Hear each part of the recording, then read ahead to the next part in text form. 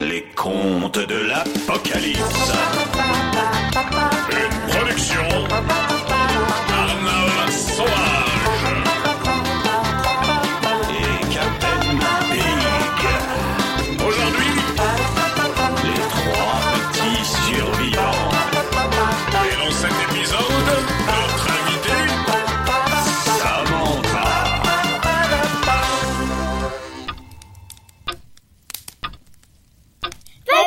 Papy, raconte-nous une histoire. De quoi? Une histoire. Oh, c'est pas vrai. La réalité ne vous suffit déjà pas. Une histoire. Bon, d'accord, les enfants. Yeah! Je vais vous raconter une histoire qui s'est vraiment passée dans une grande ville près d'ici.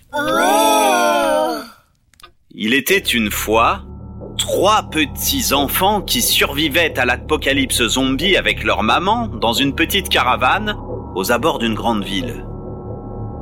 Un jour, la maman qui étendait du linge se fit mordre par un zombie rampant qu'elle n'avait pas remarqué dans les hautes herbes.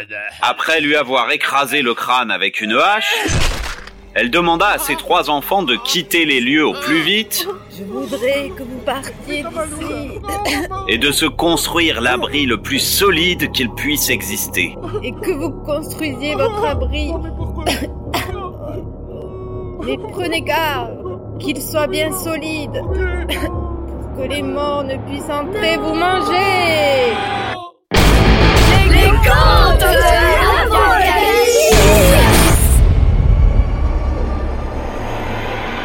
La maman embrassa ses 3 petits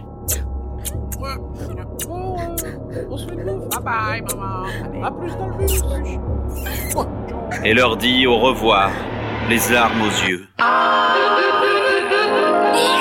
Les contes de l'Apocalypse sont sponsorisés par les croisières Castagrappa. Vous en avez marre de survivre? Vous voulez vous détendre dans un environnement paradisiaque? La clé de notre succès, Si quelqu'un meurt à bord, il est balancé directement dans l'océan. Et tous les survivants se régalent, car plus la croisière avance, Plus il y a de place au buffet. Découvrez les croisières Castagrappa. Ils s'en allèrent de chez eux construire leur nouveau foyer. Alice, la plus jeune des 3, dit à ses frères: Je crois qu'on doit se séparer. On aura plus de chances d'avoir un abri sûr si on cherche en 3 lieux plutôt qu'un seul. Et c'est ainsi que chacun d'eux prit une route différente. Le premier petit, Hubert, trouva une belle tente dans un magasin Décathlon. Il en planta les sardines près d'une route menant à la ville. Et il se dit: Yep, c'est intime, chaleureux et accueillant. Le second petit, Bénédicte, partit en direction de la mer et trouva sur un de ses rivages ce que l'on appelait, dans l'ancien temps, une cabane à frites. Il referma sa porte et ses volets de bois et, allumant une bougie, il se dit: Yep, c'est pratique, fonctionnel et accueillant. La troisième petite, Alice, se dirigea vers les montagnes. Elle trouva la maison du chasseur d'ours. Des murs de briques, des volets de fer, des armes, des fourrures et, surtout, une belle cheminée pour les longues soirées d'hiver. Rechargeant un gros calibre, elle se dit: Yep.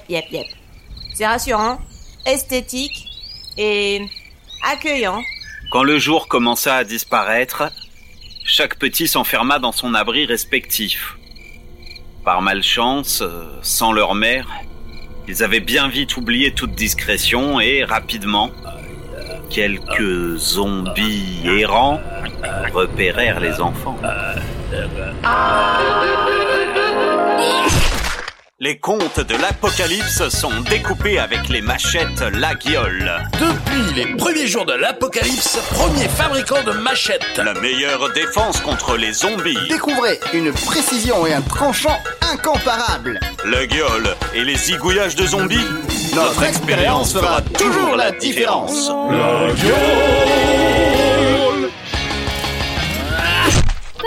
Papy, qu'est-ce qui est arrivé aux 3 enfants? J'allais justement y venir. Ainsi, près de la grande ville, un zombie commença à griffer la porte zippée à la mince toile de tissu protectrice. Gémissait le zombie, voulant entrer pour dévorer Hubert. Au secours! Par le poil de mes aisselles! Mais le zombie réussit sans peine à pénétrer dans la tente et se délecta de la chair grassouillette du pauvre Hubert. Au secours! Au secours! Hubert eut beau crier, sans rien pour se défendre et aucune fuite possible, il finit dans l'estomac d'un zombie satisfait. Ainsi, au bord de la mer, 2 zombies virent la lumière de la bougie à travers les planches de bois de la cabane à frites de Bénédicte et martelèrent la porte à coups de poing. Gémissaient les zombies, voulant entrer pour déguster Bénédicte. Non, par les poils de mes orteils! Plus les zombies tambourinaient sur la porte, plus de nouveaux zombies, attirés par le bruit, s'agglutinaient devant la baraque, tapant à qui mieux. 3, puis 4, puis 6. À chaque coup frappé, le pauvre Bénédicte se rendait compte que les chances de la porte en bois de résister à cet assaut se réduisaient. Bénédicte eut beau hurler et jeter de l'huile même pas bouillante et de la mayonnaise périmée sur ses attaquants. Mayonnaise, bébé! Comme son frère, il se fit dévorer vivant par une bande de zombies affamés.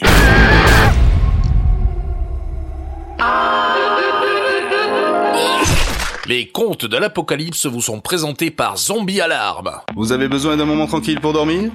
Et vous avez du mal à supporter vos voisins. Installez un Zombie Alarme dans une maison à quelques pas de chez vous. Tous les zombies entendront ces ultrasons indétectables pour les humains et seront attirés comme des boules.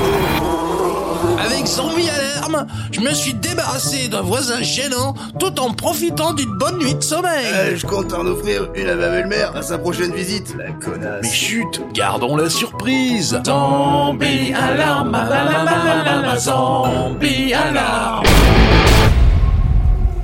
Ainsi, à la montagne, une horde de zombies, attirés par les essais de tir à la carabine d'Alice, s'attaquèrent à la lourde porte en fer de la maison. Mais également aux volets de métal, sans oublier les murs de briques eux-mêmes. Certaines de ces créatures stupides, ivres de fureur, s'attaquaient même à la carriole dans la cour et aux arbres fruitiers entourant la maison. Pendant ce temps, Alice les dégommait un par un, assise tranquillement sur le toit avec son calibre, en riant comme à la fête foraine. Hurlaient les zombies, voulant entrer pour s'empiffrer d'Alice. Parlez pas de mon cul! Avec persistance et opiniâtreté, elle vint à bout de cette horde et elle se dit: Shoot sur un zombie. Shoot sur un zombie. Shoot sur un zombie, ça fait pas de mal et ça remonte toujours le moral. Dans le cœur. Ça lui fait pas peur, c'est tout juste si ça le ralentira.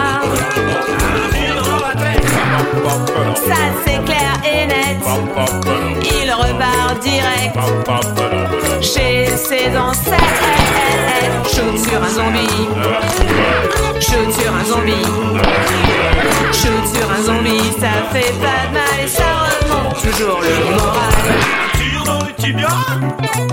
C'est pas top, crois-moi, il te poursuivra en pan jusqu'à toi. Un tir dans le dos. C'est pas très réglo, mais pour ces bestiaux, rien n'est trop beau. Shoot sur un zombie. Shoot sur un zombie.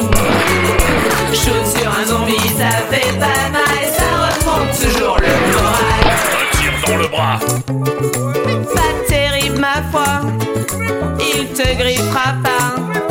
Ce sera déjà ça. Ça c'est merveilleux. Ça va illuminer toute ta journée. Shoot sur un zombie. Shoot sur un zombie. Shoot sur un zombie, ça fait pas de mal. Et ça remonte toujours le moral. Shoot sur un zombie. Shoot sur un zombie. Shoot sur un zombie, ça fait pas de mal. Et ça remonte toujours le moral. Les contes de l'Apocalypse sont sponsorisés par les serviettes Tata. Tous les mois, c'est pareil. Avec tous ces zombies qui rôdent, vos règles peuvent poser un certain nombre de problèmes en période d'apocalypse. Mais nous avons la solution. Fabriquées à base d'éponges Spontex naturelles, elles peuvent absorber 2 litres de fluide corporel à la minute. Ouais, alors, je suis un peu déshydratée en ce moment, mais ça marche. Merci, Tata.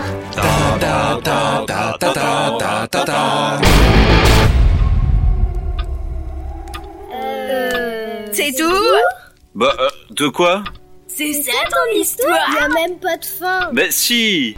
La fin, c'est que parmi les zombies, Alice reconnut sa mère et ses 2 frères et les épargna. Alice attacha les 3 membres de sa famille à une tondeuse à gazon. Ces morts-vivants continuant de marcher sans arrêt, il lui garantissait un gazon court et net. Assurant à Alice de ne jamais se faire piéger comme sa mère par un zombie dans les herbes hautes. Ainsi, Bénédicte, Hubert, Alice et sa maman finirent leur vie et leur mort ensemble et vécurent, ils furent très heureux. Ouais, mais quelle est la morale de cette histoire, papy? La morale, c'est que primo, les tentes que tu as, c'est de la merde. Les cabanes à frites, c'est tout pourri. Rien ne vaut la brique, le fer et des balles entre les 2 yeux. Et secondo, si vous allez pas vous coucher illico presto et que vous emmerdez encore Pépé, il vous fera tondre le gazon avec mamie. Rendez-vous au prochain épisode. Pas avec mamie. Les contes de l'Apocalypse. Écrit et réalisé par Arnal Sauvage. et Kaptain Bigg. avec l'aimable participation de SAMANTHA et Malia, mais aussi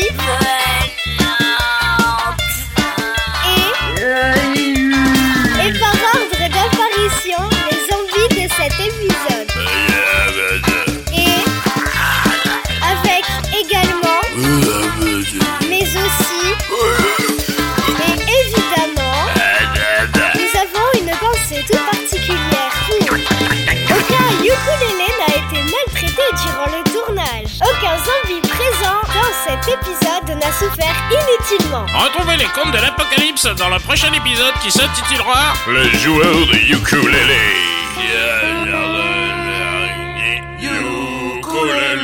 Ukulélé-fort.fr. Voilà.